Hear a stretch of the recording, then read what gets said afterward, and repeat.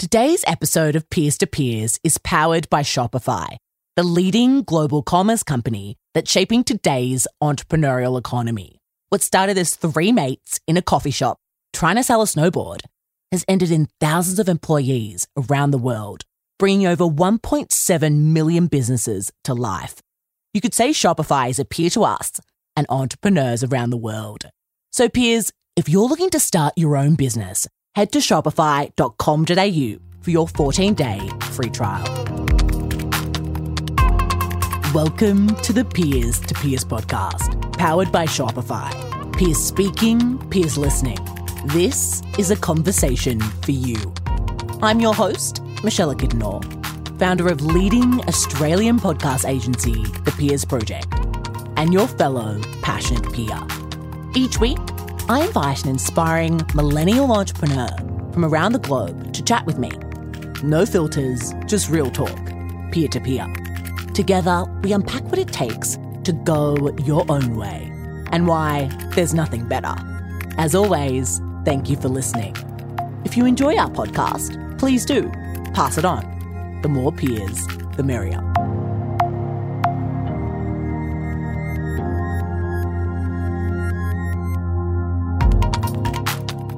Hello, everyone, and welcome back to the Peers to Peers podcast, powered by Shopify.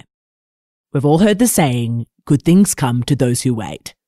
Well, peers, our next guest proves just that.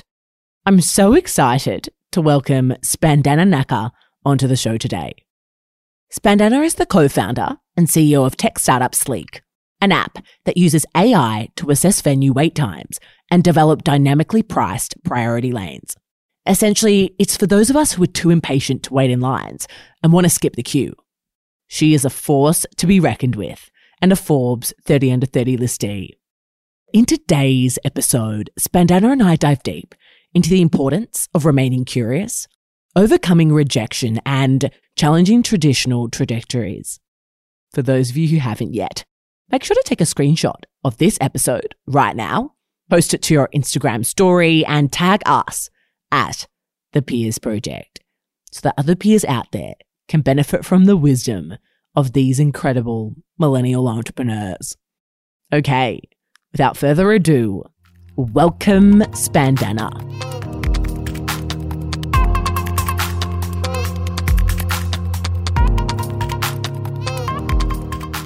Spandana, welcome to the Peers to Peers podcast. We're so excited to have you on the show today. Thank you. Thanks for having me. And you have an amazing accent. Thank you so much. Look, you and I recently connected via LinkedIn, and when I looked into you and all of the amazing work you're doing in consumer tech, I knew I had to have you come on the show. So I really appreciate you taking the time. Mm-hmm. Of course. Yeah. Happy to share. Amazing. Great. So look, for those of us who don't know who you are and what you do, tell us a little bit about yourself. Sure. My name is Spandana, and then for those of you, it's pronounced like a bandana with an S and a P. And I moved to US about, I'd say roughly around 10 years ago, but I come from India.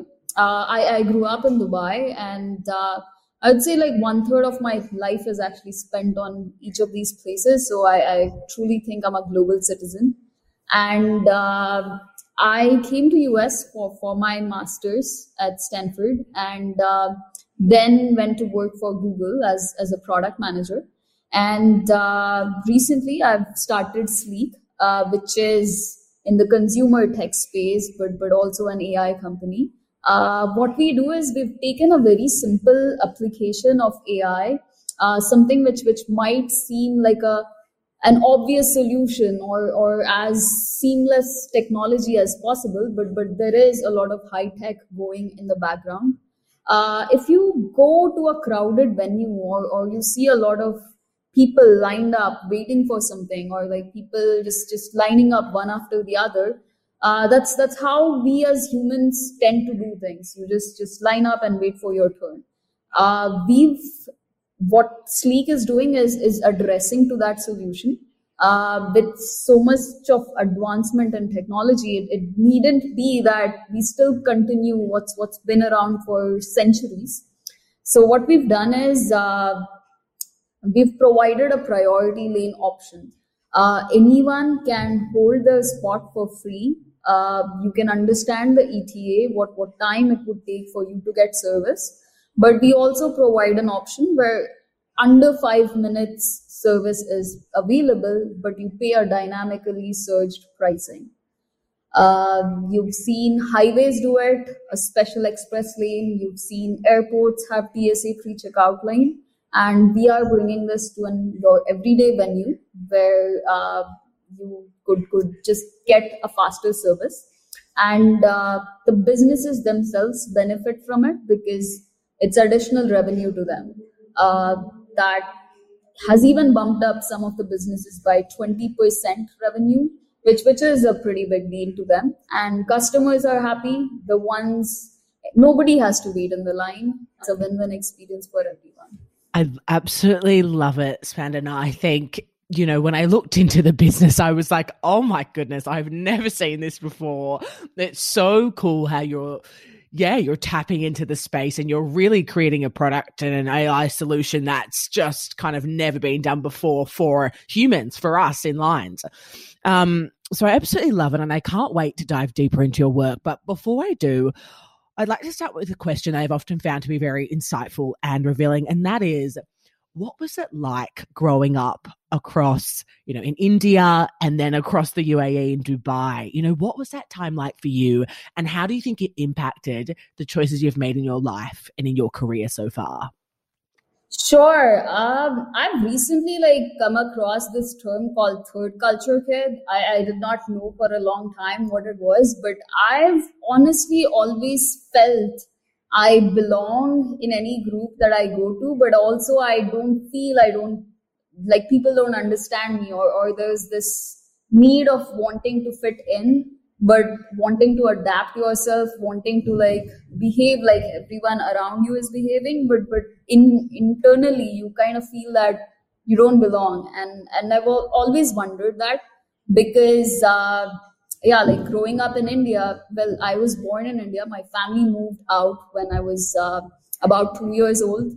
So I would technically say UAE has been the home, but I am not from there, so I don't think of that as home.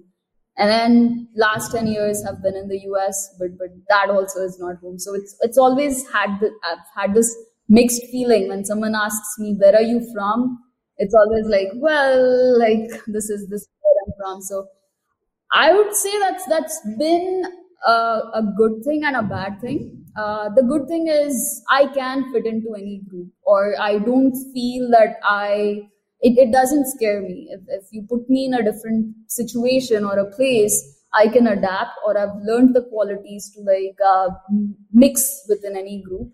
So that's good. But it would be nice to be okay, this is who I am. These are my qualities or core values, and then this is about it. But I feel myself evolving, or I think I've picked up a piece of each of these places, and that's built my personality and me as a person. So yeah, I'd say that. It's so fascinating. For those of us who have only kind of ever grown up in one place and we've never left and, all of that, what advice would you give to us around being more adaptable, becoming more adaptable, feeling more comfortable in those kind of new situations and different places? What advice would you give? And do you think that being adaptable is something that we can develop even if we haven't, had the experiences that you have? I'd say these countries that I grew up in, India versus UAE versus US, politically they're very different. India being a democracy, but yes, a democracy of sorts. UAE being truly a monarchy, sort of, and America, but religiously, culturally, they're very diverse as nations, and how their demographics are. Travel is one thing which has really helped me open up my mind. When I've traveled to parts of Europe, by myself, Prague or Brazil, traveling and truly understanding how people live there, or what works, what doesn't work in each of these countries has really helped me understand where someone is coming from. Like until I visited Hong Kong or like knew what they were going through, like speaking to somebody from China versus Hong Kong, it really helped me understand their culture better. So traveling is one thing, but the past year with COVID and all that, and then no travel, I think what's really helped me is watching a lot of history or documentaries about different countries. I'm a very curious person. Learning about Mongolian history or Roman history, that's really helped me understand where these cultures come from, like what motivates them. Like yesterday, I think I was watching a show about like how there's a different type of vending machine for every single thing in Japan, and there is like 23 vending machines per person or something like that. So that was interesting. I actually just couldn't agree more. I think, when we start to surround ourselves, whether that is online, watching something, or being part of an online community that's a global community or whatever it may be, or actually traveling to different places, living in different cities and countries, I think that just so does open us up. And I think it allows us to be just that much more kind of empathetic and understanding of different cultures and people. Has there been a time for you, perhaps when you moved to the US, and once again, it was a new place, where you struggled to be empathetic and where you struggled to perhaps be understanding and perhaps you were a bit confused? Maybe there was a culture shock. Was there ever a time for you that you really just struggled with understanding a different culture or a different kind of way of living? Yes, I'd say so. I think another experience which shaped me, or I would think is the foundation of who I am, is having grown up in a boarding school. I did like go to a boarding school where there were international kids from different countries, and living together in a community like setting at the age of 13. That really helped me to like mingle with people or be empathetic or actually see why this person is saying this, or how do they perceive what I say to them, like how would they interpret it. So that's been the thing. But culture shock, yes. When I just got to the boarding school, I think the first few months of moving about in groups or taking sides, or I would think the biggest culture shock was then, or having to do everything yourself, or getting into that disciplined rhythm and routine was the part where I took the longest to adjust to. But once in and out, like once that system was able to like chew me in, I really liked that community. So fascinating. I love it. So I want to dive a bit deeper into the story, so grew up, you did the boarding school thing in the UAE, and then you made the move, as you said, 10 years ago to the US. You studied at Stanford, as you mentioned. I think it was a Master's of Engineering and Management. Talk to us a little bit about that time there, the move to the US, studying at, such a prestigious college, and kind of what you struggle with the most during that time. Wow. Like, it feels like a long time ago. But I think the thing about schooling in the US, like how that was different, was something new to me. Throughout my life, I think like there was a lot of importance put on grades, and the way to get these grades was usually memorize, or have this by heart, answer the questions, theory, like that was the way to get good grades. And I was very focused on that, versus coming to Stanford and seeing like how projects were more important, presentations or doing case studies. And the whole curriculum was more about practical applications of education, versus it felt like throughout my life I was getting good at theory, but practically in life, like how that applies, was a piece missing. And Stanford really, I think, like helped me like level up in that sense. And the school has been great. The alumni is the biggest asset. Till date, anyone I reach out to who's a Stanford alumni is happy to get coffee or give me advice. And the name opens doors to an extent, but it's what you build from the school. And I think the biggest thing it's given me is access to the alumni. So interesting. Can you talk to us a little bit about, once you've kind of gotten through your degrees and your masters and then you decided to go work at Google, can you talk to us a little bit about that decision to follow perhaps that more traditional route and go off and get yourself a great job at Google and, excel there versus perhaps exploring something different? Can you talk to us a little bit about where your head was at when you were graduating, what your vision for your life was at that point, and perhaps were you struggling at all at that time? Did you ever think like, what am I doing?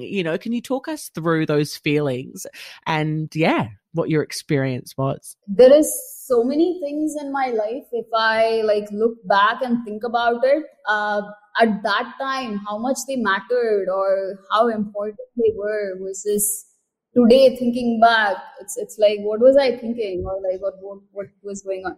I think I tried to hit all these traditional milestones. I guess going to Stanford, then going to either Google or Facebook, that's kind of like what's expected of you. And getting into Google was something that I really, really wanted to get to. And that was what I was aiming for.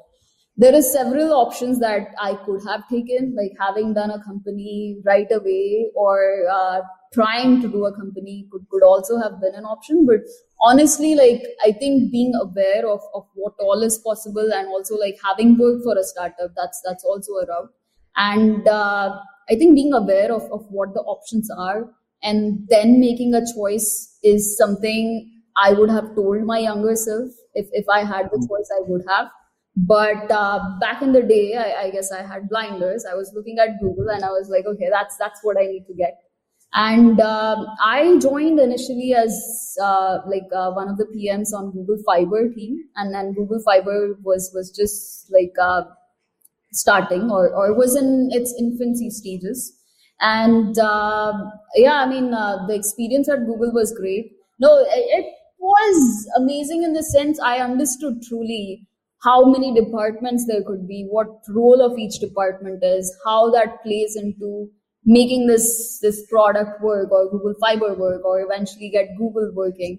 Understanding the role of different departments, different VPs. I still don't think I understand even 10% of what Google does or what those departments are for, but it opened my eyes into this huge organization which has nailed it right. It's one of the most respected companies in the world, and they really treat you well, as in Google is truly invested in you from your career point of view. I've had all the resources I could get my hands onto, all the projects I could get my hands into. People are really open and willing to talk to you, to tell you about whatever it is that you have questions with. So I worked in different departments. I mean, I started as a PM, but I worked on the business development team. I eventually worked with Google Play. I did some angel investing. I met my co-founder there, who's currently working with me on Sleek. And it was a great experience. Google Fiber, which did not have any customers when I joined, to Google Play, which had billion plus users on its platform. I got to see different stages of a product. And after spending, I think, nearly 4 years there, I thought I knew everything I could to start a company, which is again not correct at all. And I realized that I didn't even learn 1% of what I needed. When we find ourselves in businesses trying to understand what's happening in those early roles, trying to figure it out, but perhaps we feel a little bit like we have more to give or there's something greater out there for us. How do we gain the courage to kind of take that next step or perhaps look within to figure out what's next for us? Did you ever have a moment at Google where you just thought, this is so amazing and so phenomenal, but is this it? Was there ever a moment like that for you? And if so, how did you navigate that? Sure. I think like motivation or like what motivates a person is different from an individual to individual. Some people are motivated by perhaps challenge, like someone talking down to them or someone saying you can't do this. Some people are motivated by someone encouraging them. There is different things.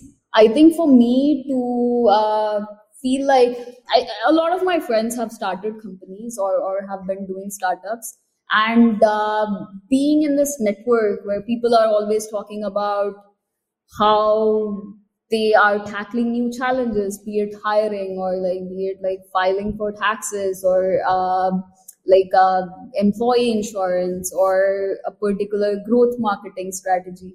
I think like these conversations, talking to different people, that curiosity or I would say like I was most motivated by their ability to grow or having this experience of a variety of challenges versus my role seemed more and more I would say like mundane, pretty much this is what I do and I just need to do this one thing, go to work and do this. So I think that is when I was like, okay, is there more I could learn? I am capable of learning more, or I would like to be in the middle of these challenges. I don't know what these are, how do I solve them, but sure, like that sounds fascinating.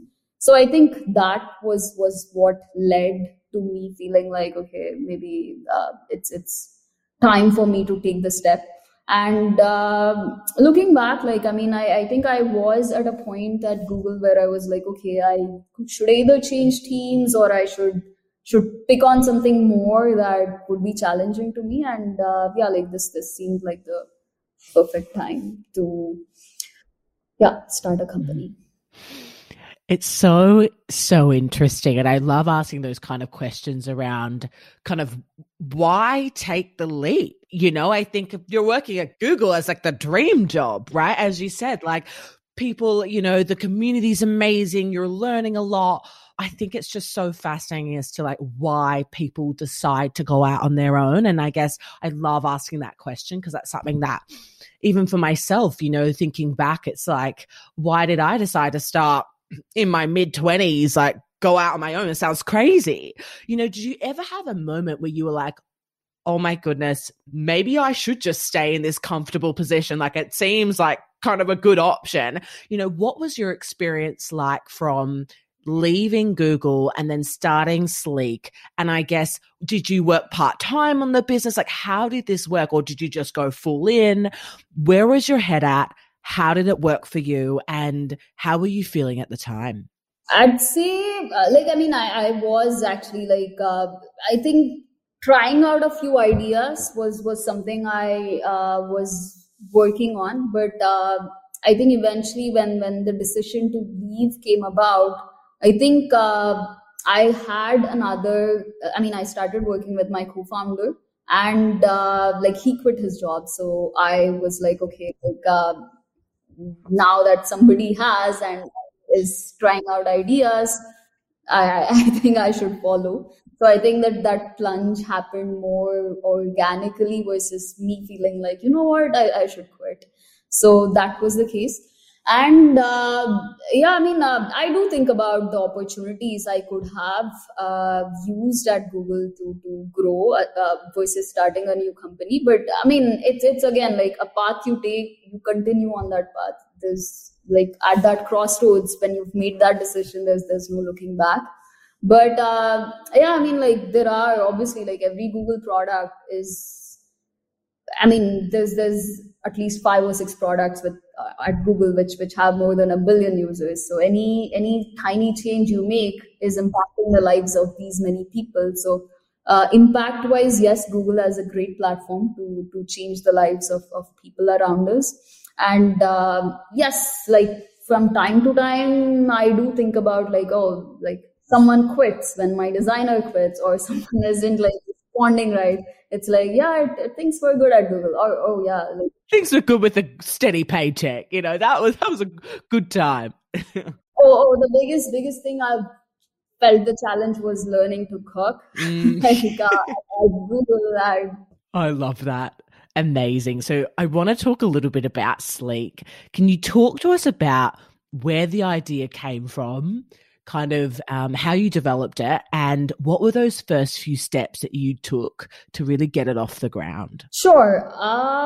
Initially, I suppose the idea came about when I once was at this bar in London where waited for about an hour. I was with friends, and eventually my card declined because it wasn't an international credit card.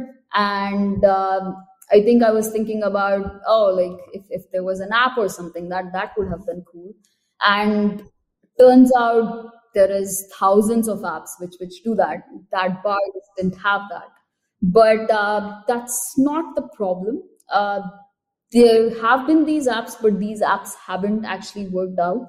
The reason being, there is no incentive. The business has to pay to let people to come to them and use this service.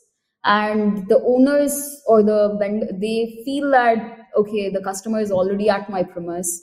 If there is a line, they wait in the line. But why am I paying extra to get a customer who's already on my grounds? So that's been the reason why they don't like it. And the customers are like, okay, yeah, sure. Where do I discover this app? Or like, it's still like not telling me when to come back or what's the wait time or whatnot.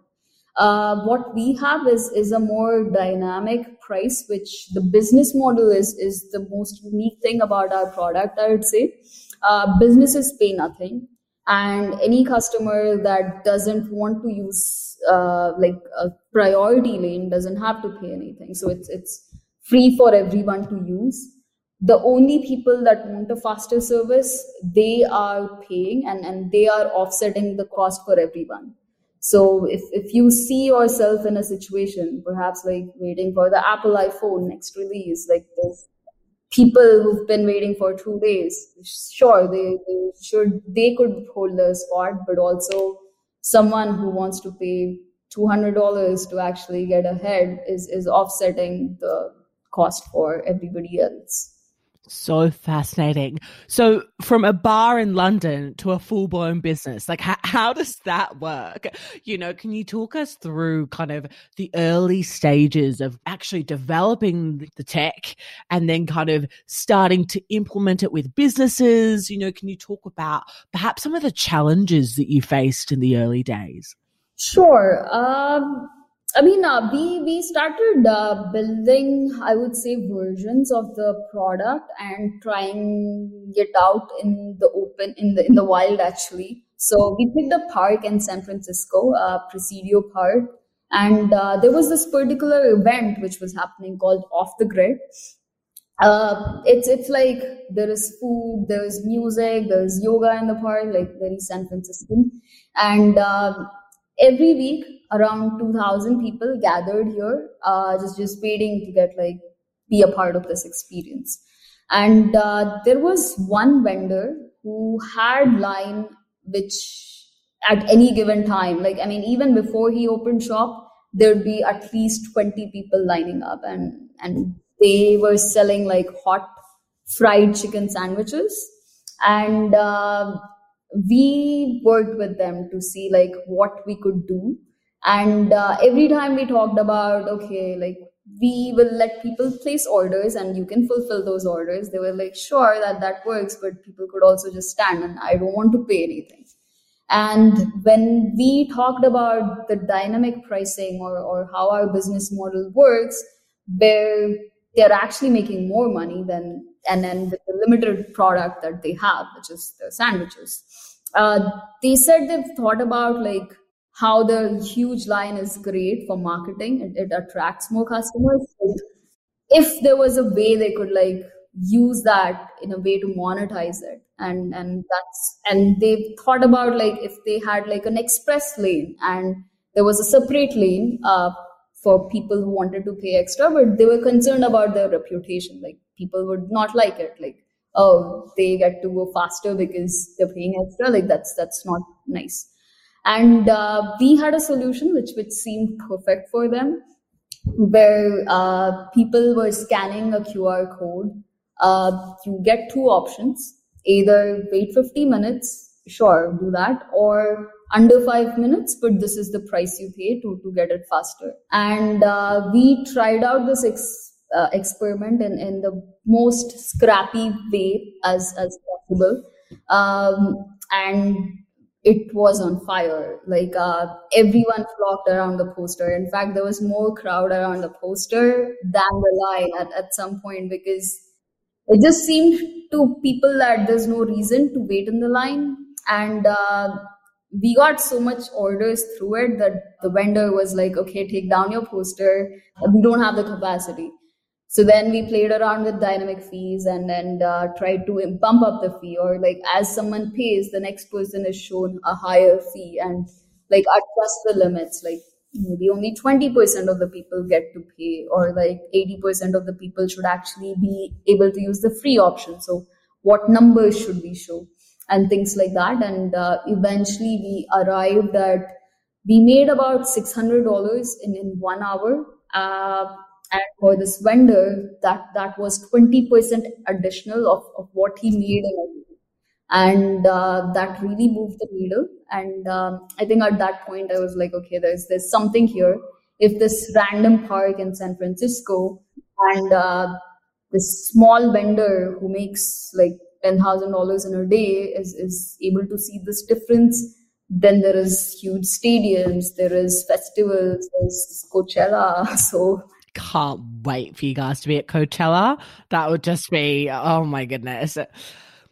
I want to talk a little bit about the dark side of business. So, I think so many of us have this misconception that, starting a startup is so sexy, oh my goodness, I get to be my own boss and I get to, help people and make such an impact. Yes, but also it's hard. Can you talk to us a little bit about some of your greatest failures to date, some of your toughest moments, and how you've gotten through it? Well, I mean, the whole journey is going to be an ups and downs throughout the time. Like I never realized how much of up and down it feels even in a day. It's been a roller coaster ride. And if I actually want to talk about some of the low points, I think pandemic was one. All the live events, I think they going silent. And we just were raising our pre-seed round in the middle of it. And initially, as things started going into lockdown, I think everyone was like, oh, that's just going to be a couple of weeks, or okay, a month, or okay, 2 months. But it just kept going. So I think by far that was one impact that we had to face. But yeah, there've been like, you get rejected all the time by people, and being comfortable with that is the biggest lesson to be learned. Like investors rejecting you, investors talking about like, okay, why I don't see this, or customers being like, okay, yeah, this doesn't really make any sense, or users not liking it, or yeah, like your employees or people quitting, people not wanting to work, or people not believing. I think there's rejection from all sides. So being comfortable with the rejection and keeping on pushing, I think that's the biggest lesson, but also what pulls you down. So there is that. And other things, yes, I mean, like all of this fascination you talked about, like starting a startup is sexy. Like we hear more in Silicon Valley about like startup founders or startups raising money than any celebrities. So there's also intense competition from like, okay, it's been a year, we should be at this stage, or look at this company, or look at that. So there's also that which continuously like affects you. How do you keep going when you feel like, oh my gosh, I've been at this for a year, or, I'm 3.5 years in, or 5 years, or 10, or whatever it may be. And like, I should be at this certain part, but like, I'm not. How do you keep going when it seems like there's not really a light at the end of the tunnel? Sure. I mean, I've talked about the downs, but there's also the ups. And as a startup, we've experienced both sides. So yes, it's 1 minute of like, okay, I don't see a way out, or like, where is this going, or this doesn't make any sense. And then the next minute feeling like, okay, this person just accepted their offer, or like, okay, like this customer just said yes, or there is this thing going. I mean, we recently got featured in Forbes AI 50. Like, was like, okay, we are on fire. It's a rocket. There's been these ups and downs, but yeah, I mean, the goal is to keep learning, keep trying to like understand what went wrong, what are the lessons you don't want to repeat, what are the lessons which are very costly, and how do you find these patterns again in the future to not repeat these mistakes. I think learning these things like changes you as a person too, and that to me is the most valuable thing. If I look at myself from like 2014, that version of me to like the version today, I'd say, yeah, like my experiences, like everywhere in life, they've changed me. But I think doing a company, I think I've grown more as a person than I did in any other phase of my life. And yeah, I mean, I think that is a blessing. I actually couldn't agree more. And I think, it's so easy for us as founders and as, those trying to do something a bit different, or, to just kind of get caught up in all of the struggle, because it is such a upwards hill battle majority of the time, and it's actually just like what you said. It's just so right. It's just recognizing our own personal growth. And I think that also ties into perhaps when you were younger and you were moving different places and you're kind of growing at such a rapid rate because you have to adapt and you have to learn so quickly. And, I think it really aligns with that. What are you most excited about for Sleek?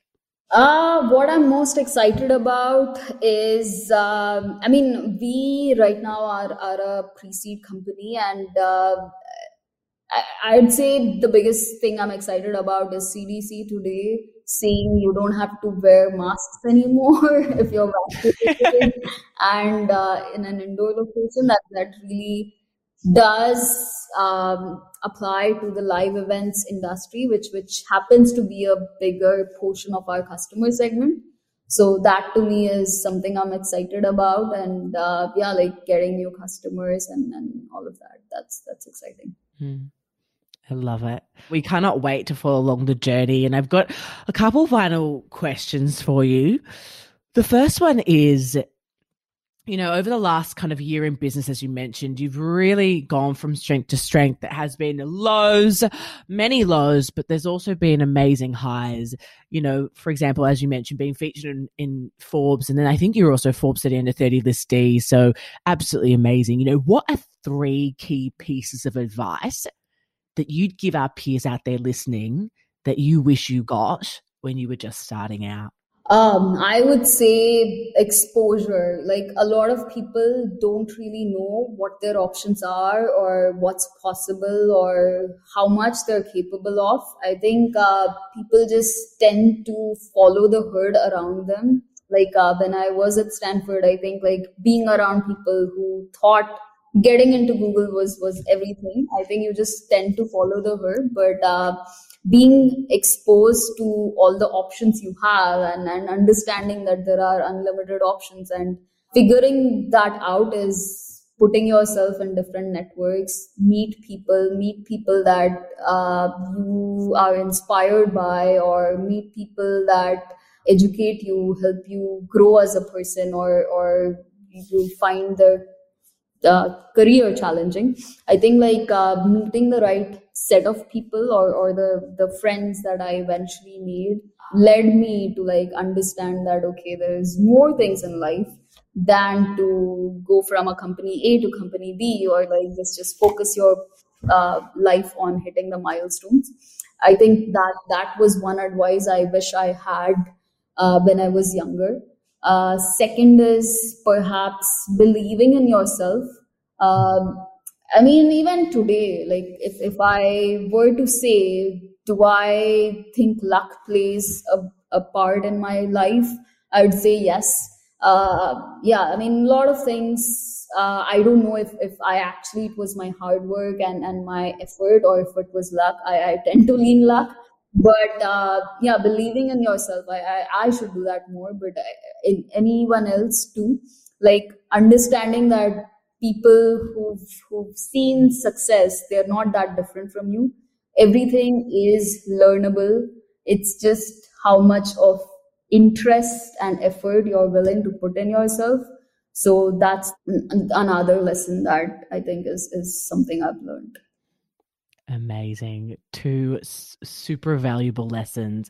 Look, I just want to take a moment to acknowledge you, Spandana, for all of the incredible work you've done, that you're doing, for showing us, particularly us women, young women and women of color, that if we have kind of an ambition or a goal to change things up, to go down a different road to what's perhaps expected of us, it's okay. And we can do it and we can get there. It won't be easy, but for that, we really appreciate you. So the final question is how we finish every episode of the Peers to Peers podcast. And that is, what is the value of pursuing what you're most passionate about?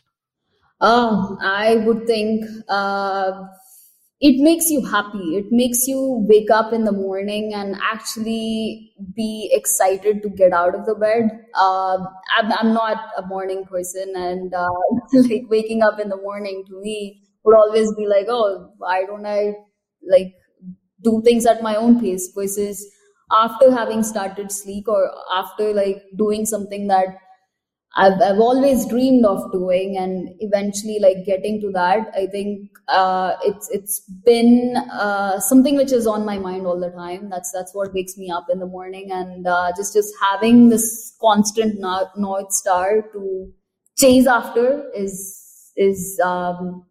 been blissful, because it gives you a goal in life. And yeah, that's in some way like finding meaning in life. I love it. I absolutely love it. Oh, yes. Spandana, thank you so much. We have had a blast. Where can we learn more about you and Sleek? I am on LinkedIn, Twitter. Those are the places to find me. Amazing. And Sleek? It's www.sleektext.com. Amazing. We'll link them up in the show notes. Thank you so much again, Spandana. It's been so awesome. And for everyone else listening, we will end with that. Thank you for tuning in to the latest episode of the Peers to Peers podcast, powered by Shopify. Remember, Peers, we're here to help you turn your passion into a business. And so is Shopify. And so if you're looking to start your biz, head to shopify.com.au for your 14-day free trial. Peers, that's a wrap. We hope you've enjoyed your introduction to our latest guest peer, and that you find them as gung-ho as we do, which is our way of saying inspirational. For more, make sure to subscribe to our show on Apple Podcasts, Spotify, or wherever you get your podcasts, and leave us a review. We produce with passion, and it doesn't stop here. To see what else we're up to, visit thepeersproject.com or follow us on Instagram @thepeersproject. We'll have fresh, real talk for you next week, peers. Until then, if you need inspiration, look amongst